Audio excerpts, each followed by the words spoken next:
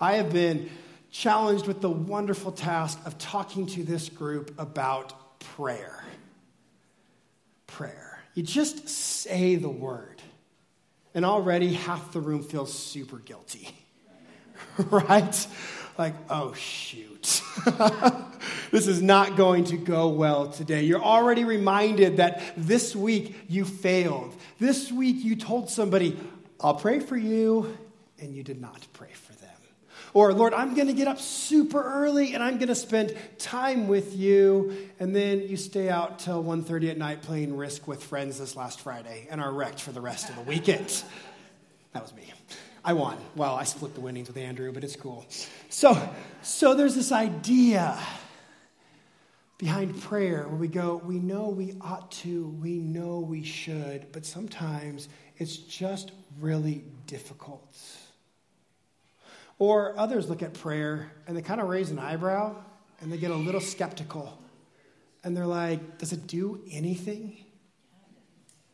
I mean, you can see it on your friends' Facebook walls when there's a tragedy and people say, sending prayers, and underneath of it they'll write, instead of prayers, send your blood. As if prayers have no significant value. There's no movement. There's no God that listens behind it. So do something that's actually practical. Go to the Red Cross and donate.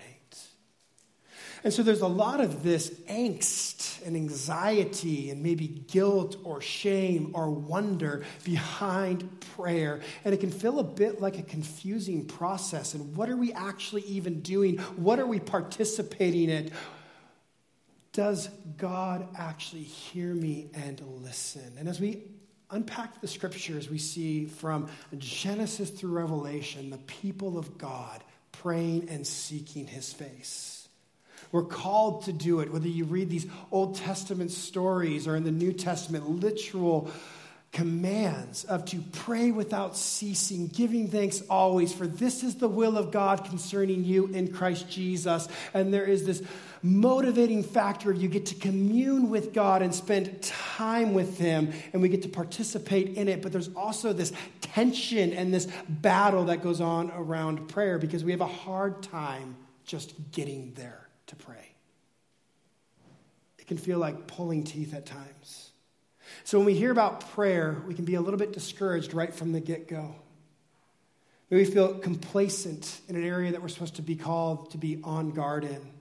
Or there's this apathy where we know that there should be a rigorous excitement about communing and spending time with God.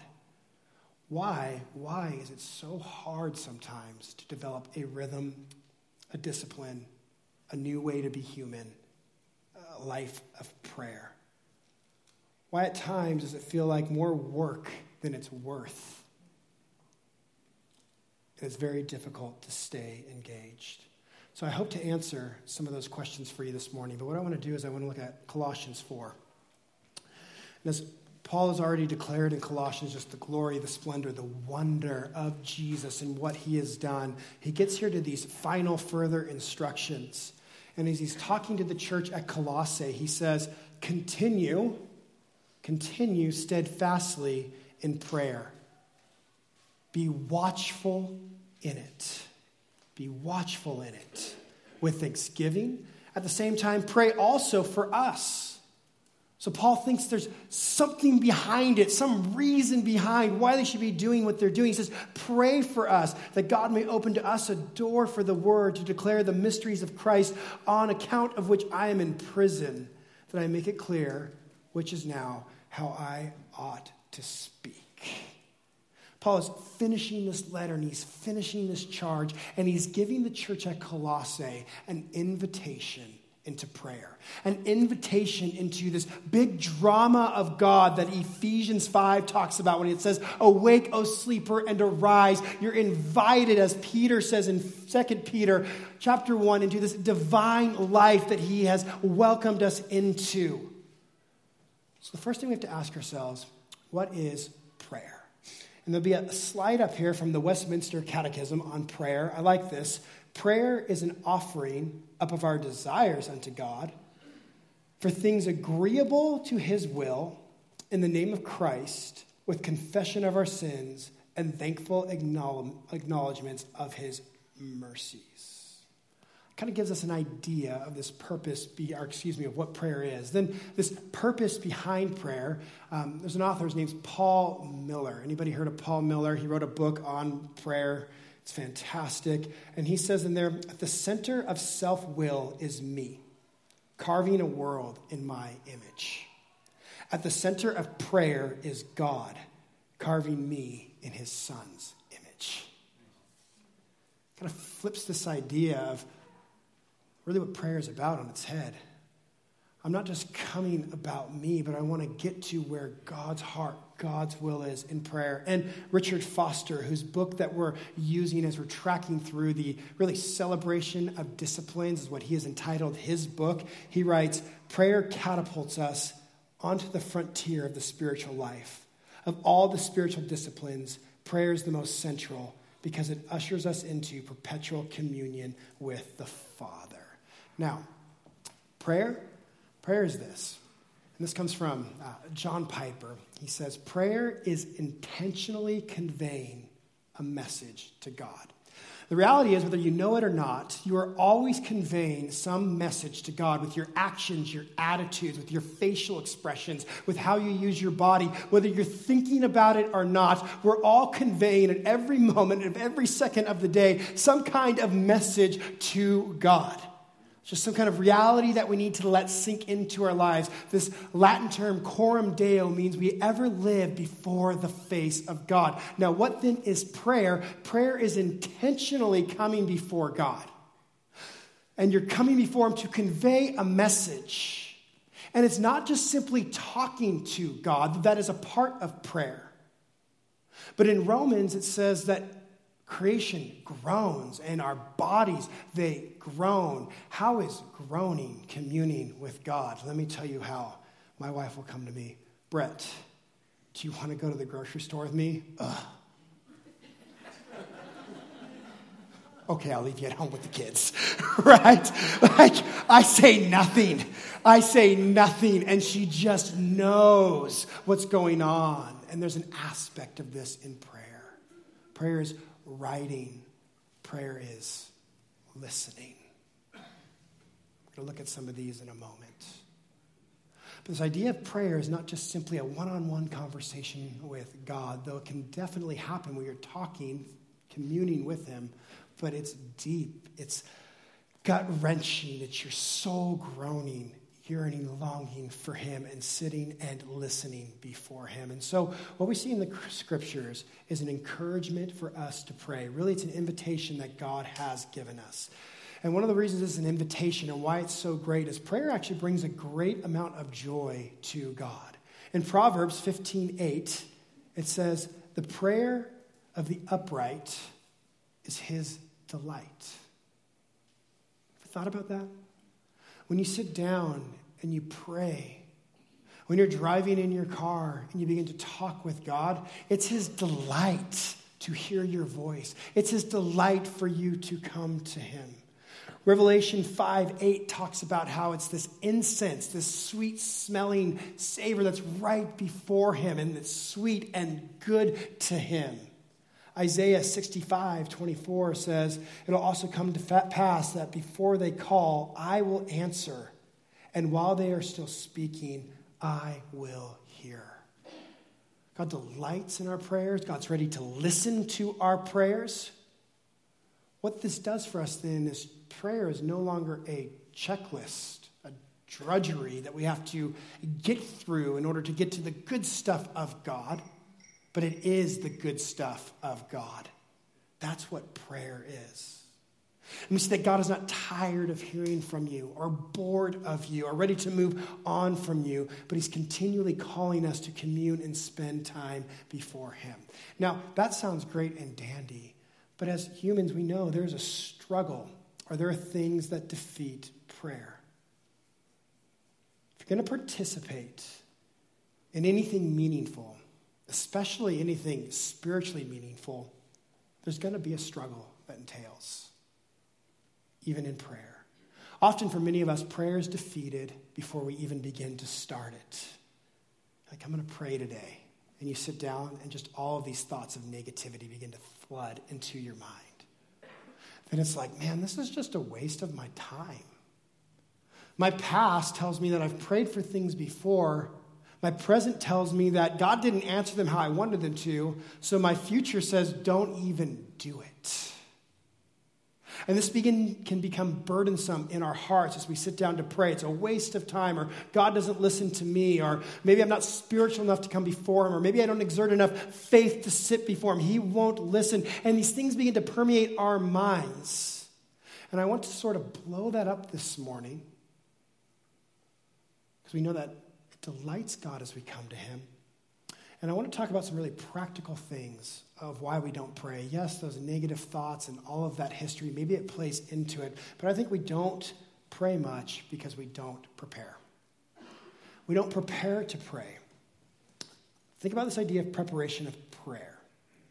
Is anybody in this room, and if you haven't, you might as well raise your hand and just pretend you have, ever gone on a date? Even I scored a few dates in the past, all right?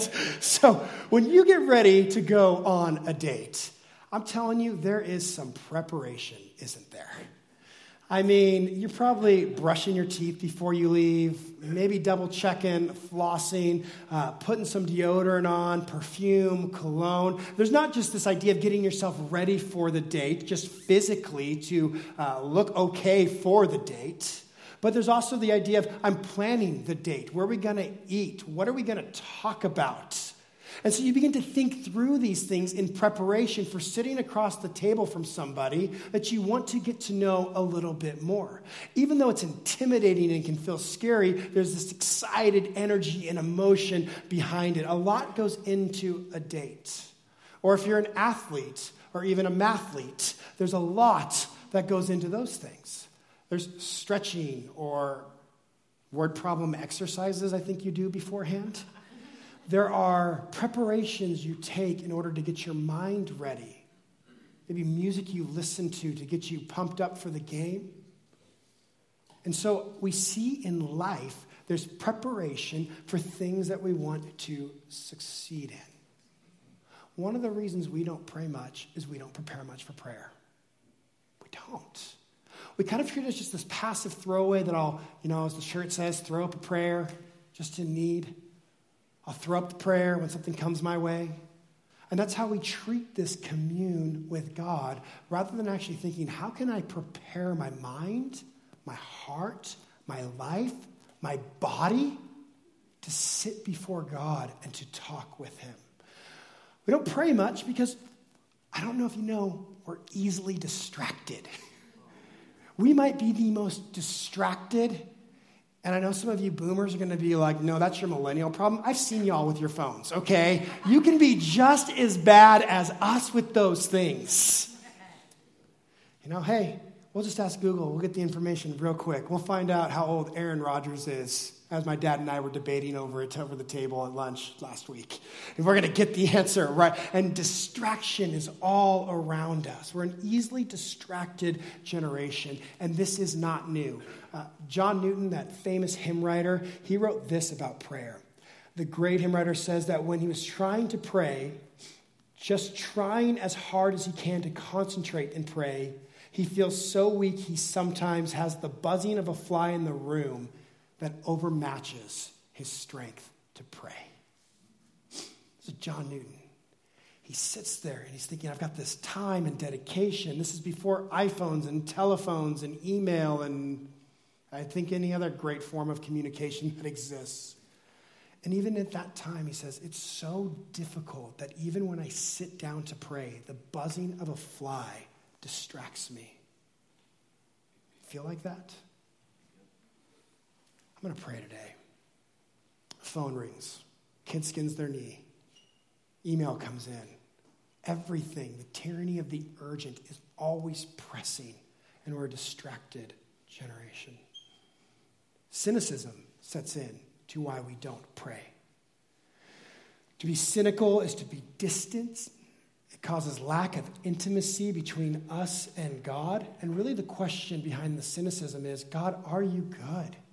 Can I trust you with my prayers? Can I trust you with my heart? God, because in the past, things haven't gone how I've wanted them to, and I want to cry out to you. But what happens when you say no? And we see this even displayed in the life of Jesus there in the Garden of Gethsemane before he's about to go to the cross. He is sitting there praying. He says, Lord, if it be your will, deliver me from this. Take this cup from me.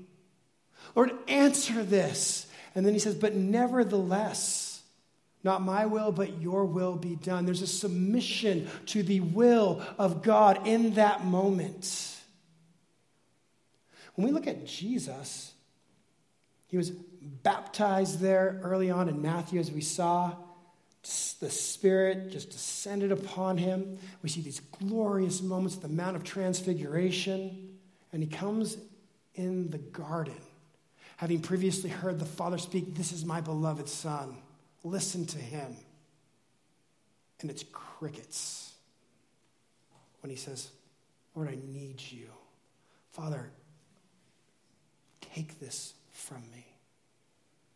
I think we've all had cricket moments around prayer. And we wonder, can I trust you, God, with this? A fourth reason we don't pray. You can read Ephesians 6:1 if you want, or 1 Peter 5. But there's an enemy, and he's lurking. He's prowling. He wants to devour us. But the reality is, most people are completely unaware of it.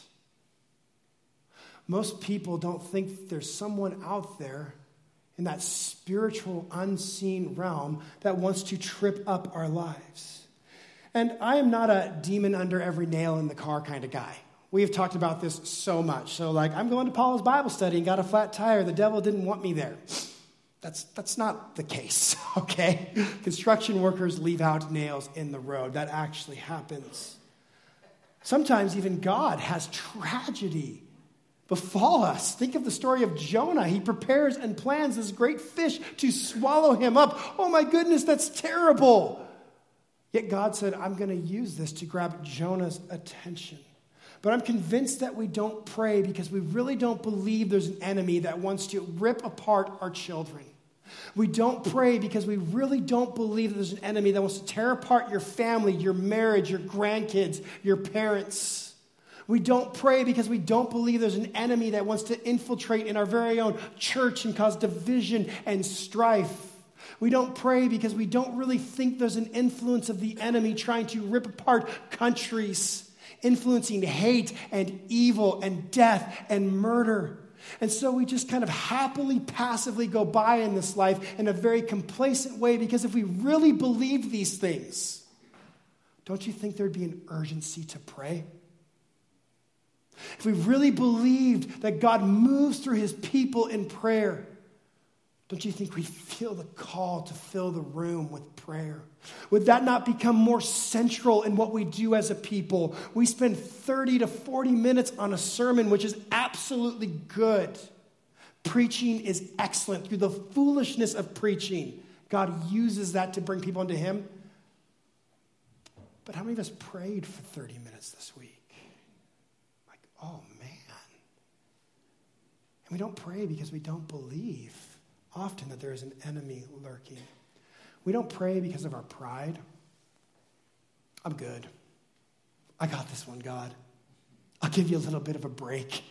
I'll handle it while you're handling all the other problems that everybody else has. Don't you love having a self-sufficient saint on your team, God, who can just take care of himself or herself, who can just get along and make it all work?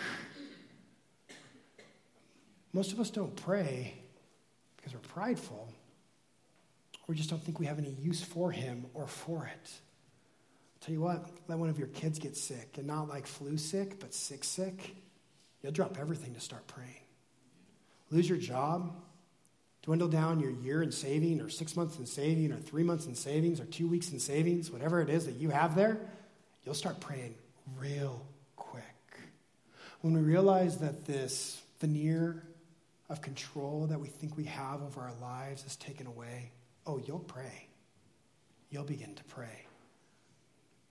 But in what we would maybe call peacetime, we're not praying because our pride says there's no need to pray. See, these are all these illusions or these ideas we have as to why we don't pray. It's not our natural bent to pray, especially as Americans. But we need to lean into that. So what I want to do is unpack that for the next 10 minutes, 15 minutes, and I'm going to get you guys out of here. Matthew 6, 5 through 13. If you have your Bible, you can go ahead and turn over there. Lord, teach us to pray. This is the cry of the disciples. Now, it's a really interesting ask if you think about it, because these disciples, for most of their lives, would have grown up in synagogue. They were in religious families. They would have seen how to pray. They would have had rabbis that talked to them about prayer. They had Pharisees that walked through the streets that would bump into walls praying because they were so religious and so holy, and they wanted everybody to see it. They would have been instructed at different points. Maybe they would have had that idea that prayer is not just taught, it's caught. So if you spend time around people that pray, then you just kind of learn how to pray. But this ask is really interesting because they say, Lord, actually teach us, tell us, describe to us what it looks like to pray. And so Jesus gives this great example, and he says, and when you pray, you must not be like the hypocrites. I love that he uses this huge negative example of, you know all these people that are going to pray like this? They're hypocrites. Don't do it like them. This is how they pray. They love to stand and pray in the synagogues and the street corners. You might think of like some really, really religious person that comes to prayer group. Oh, thou holiest Lord, thy goodness has surpassed all thy blessings I could ever count. And they wax on eloquently, and you're like, yeah. And it's empty, and it's vain. It can be real. I don't doubt that. But typically there's this show put on around it. And Jesus is warning against that. He says, they love to stand and pray in the synagogues and the street corners that they may be seen by others. Truly I say to you, they have received their reward. But when you pray, go into your room, shut the door, and pray to your Father who is in secret. And when your Father who sees in secret will reward you.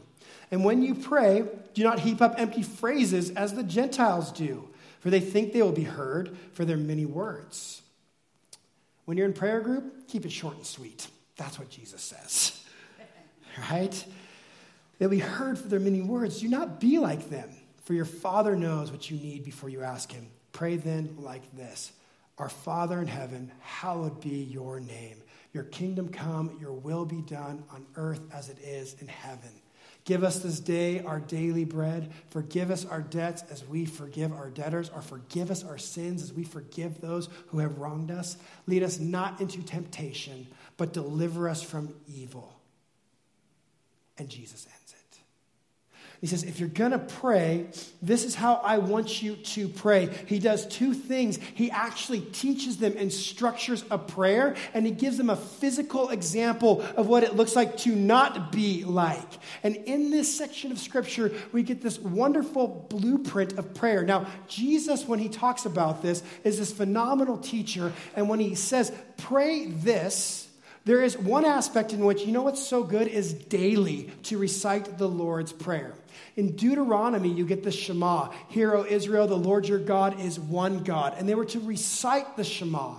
Much like the Shema, as one book is called The Jesus Creed by Scott McKnight. This idea of the Lord's Prayer is the Jesus Creed, but it's not, I'm just going to pray this and peace out on it, but I'm actually supposed to meditate on the words that are being said. Now, we're going to have an entire teaching in this series on the idea of meditation, so I can't steal too much from it. But the whole idea is to take each one of these phrases as a blueprint. Our Father in heaven, hallowed, holy, beautiful, wonderful, good, great is your name. When I pray, I'm going to heap praises upon this great God. I'm going to set my mind on things above. I'm going to actually transcend this plane in a sense of, yes, it's hell on earth at times, and there is problems and difficulties and anger and fear and strife. But for this brief moment, I'm going to recognize the beauty and the glory of God. Hallowed be your name.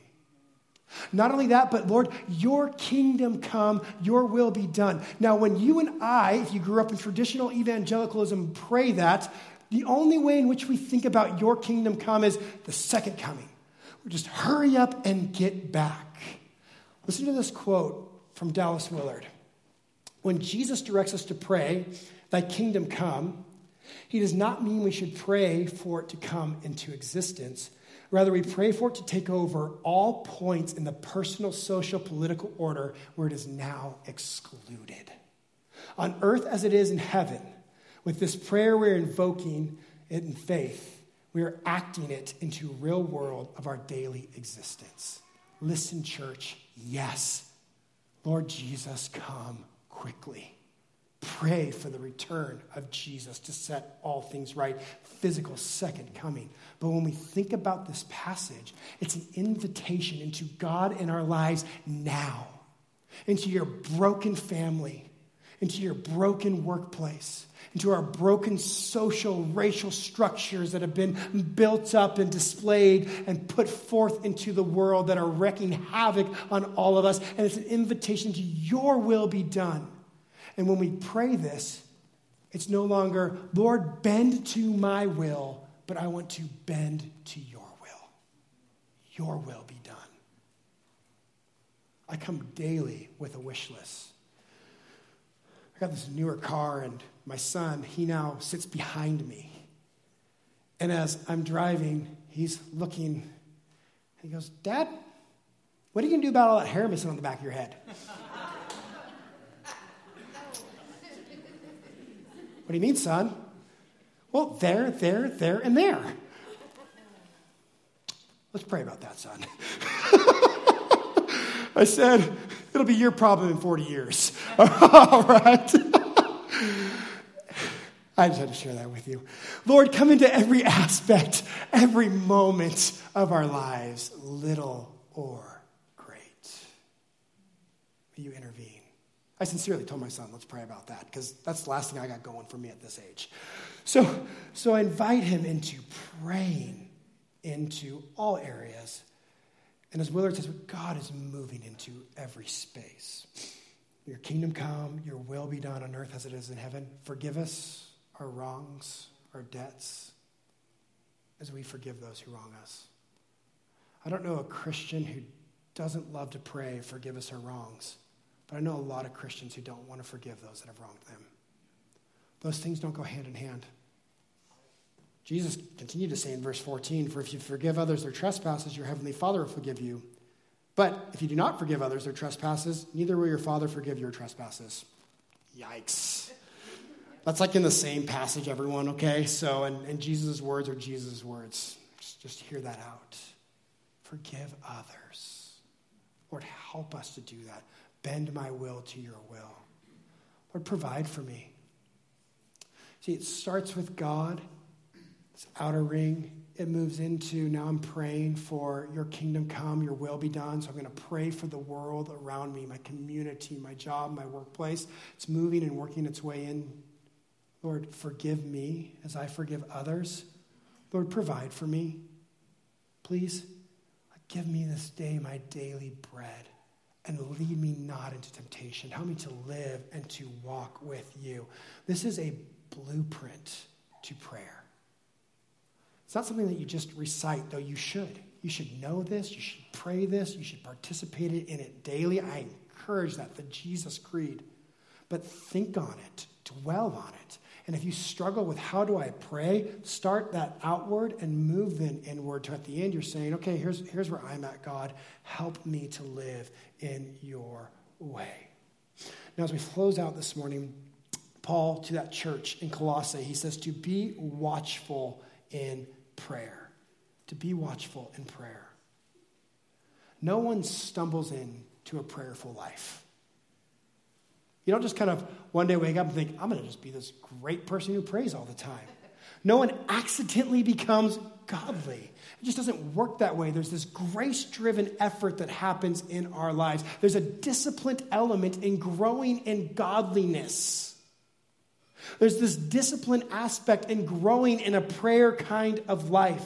So if you ever see somebody who knows Scripture, I guarantee you they've been submitting themselves to God and spending time in those scriptures, or who loves to pray. They've probably been a people that have filled their lives with much time in prayer. We need to be watchful over prayer because there's a lot of hindrances, as we previously described. Prayer is a lot like falling in love. At first it's easy, then it's complicated, right? That's what Keller says. If you want to turn this crush into something wonderful, lasting, and deep, it's going to take a lot of reflection. It's going to take a lot of patience. It's going to take a lot of emotional elbow grease. It's going to take a lot of work. You want to grow as a person who prays? Carve out time. Carve out time. If you don't solve the time equation, you're never going to be a person who spends time praying. If you don't look at your life and say, Lord, I'm going to give the first of my morning, the first of my lunch break, the first of my evening, right? I'm not saying there's nothing holier about 4 a.m. than 10 p.m. Nothing holier, okay? I promise you that. I've been up at both times. But if we don't say, Lord, I'm actually going to create the time. I'm going to be dedicated. I'm going to prepare. I'm going to plan. I'm going to make this happen. We'll never do it. Jesus, who invites us into this praying life, showed this to us. He took time just to get away, spending 40 days in the wilderness. And you're like, I wish I could do that. Sounds great. Others of us, it's like Jesus got away for a day or a morning, just moments, and he had this time set aside to pray. Daniel prayed 3 times a day. We don't know for how long, but it says there he had this regiment, this schedule that he prayed. The early church went to the temple daily to offer up prayers. The psalmist declared, I will seek your face early. There's no magic moment to pray, but create a rhythm for your life that works for you. Please, church, what time is that in your life? Put it in your phone like a lunch date. Put it in your phone like a meeting. This is just some advice on if you want to become a praying kind of person. 2, pick a place. As humans, we associate so much with sight and smell and touch and feel.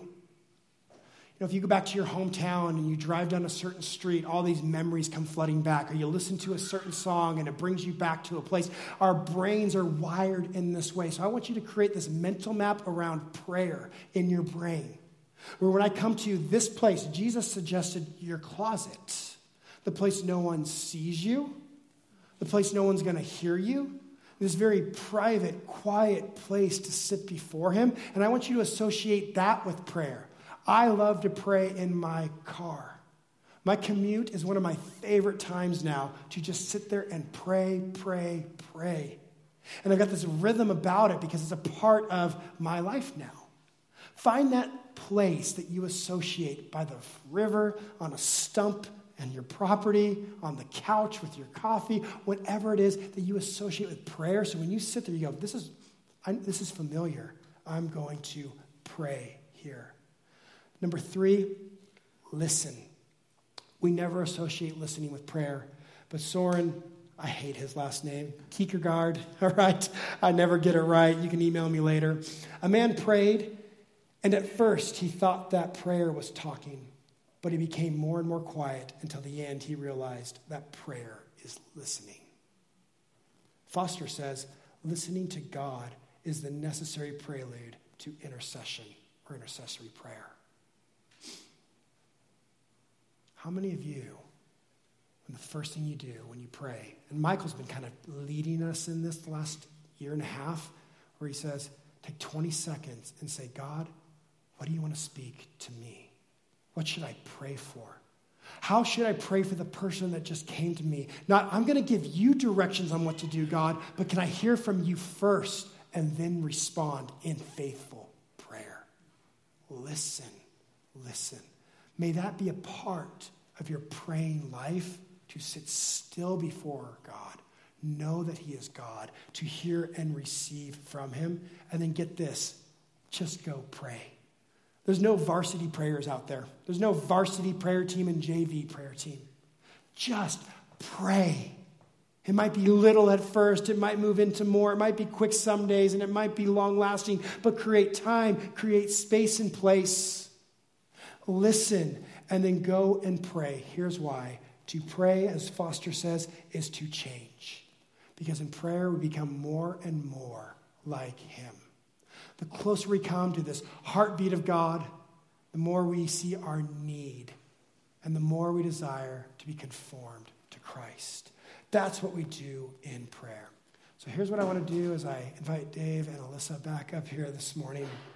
I want to invite you to become a person of prayer. And there's a couple of things I'd like to invite you into. Read and pray through the Lord's Prayer. Read and pray the Lord's Prayer. Spend time in it, maybe reciting it, and then thinking through, how can I take his prayer and begin to say, your kingdom come. Let me forgive others, and move in that direction as we begin to pray and seek his face. Don't set a clock or a time limit.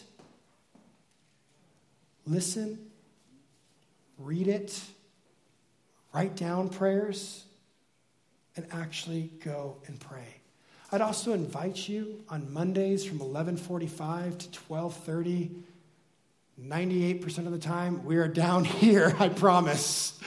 We're down here praying. It's just open prayer. It's quiet, but it's a space. You see, it's this place that we associate prayer with, and our minds get in that frame of mind that when I come here, nothing special about here, but I associate it with prayer, and my heart is already prepared for it as I'm walking into it. Also, Sunday mornings, right now at 9 a.m., there could be some changes coming to that. At 9 a.m., this morning there was probably 15 of us praying, offering praise. It's open. Come join us. It's an invitation to develop rhythms and habits of prayer. Let's pray now. Father, thank you so much for your love, for your mercy, and for your goodness. Thank you for the invitation to come and pray and seek your face. Lord, be glorified in our actions, in our attitudes, in us as people as we pursue you in Jesus' name. Amen. Amen.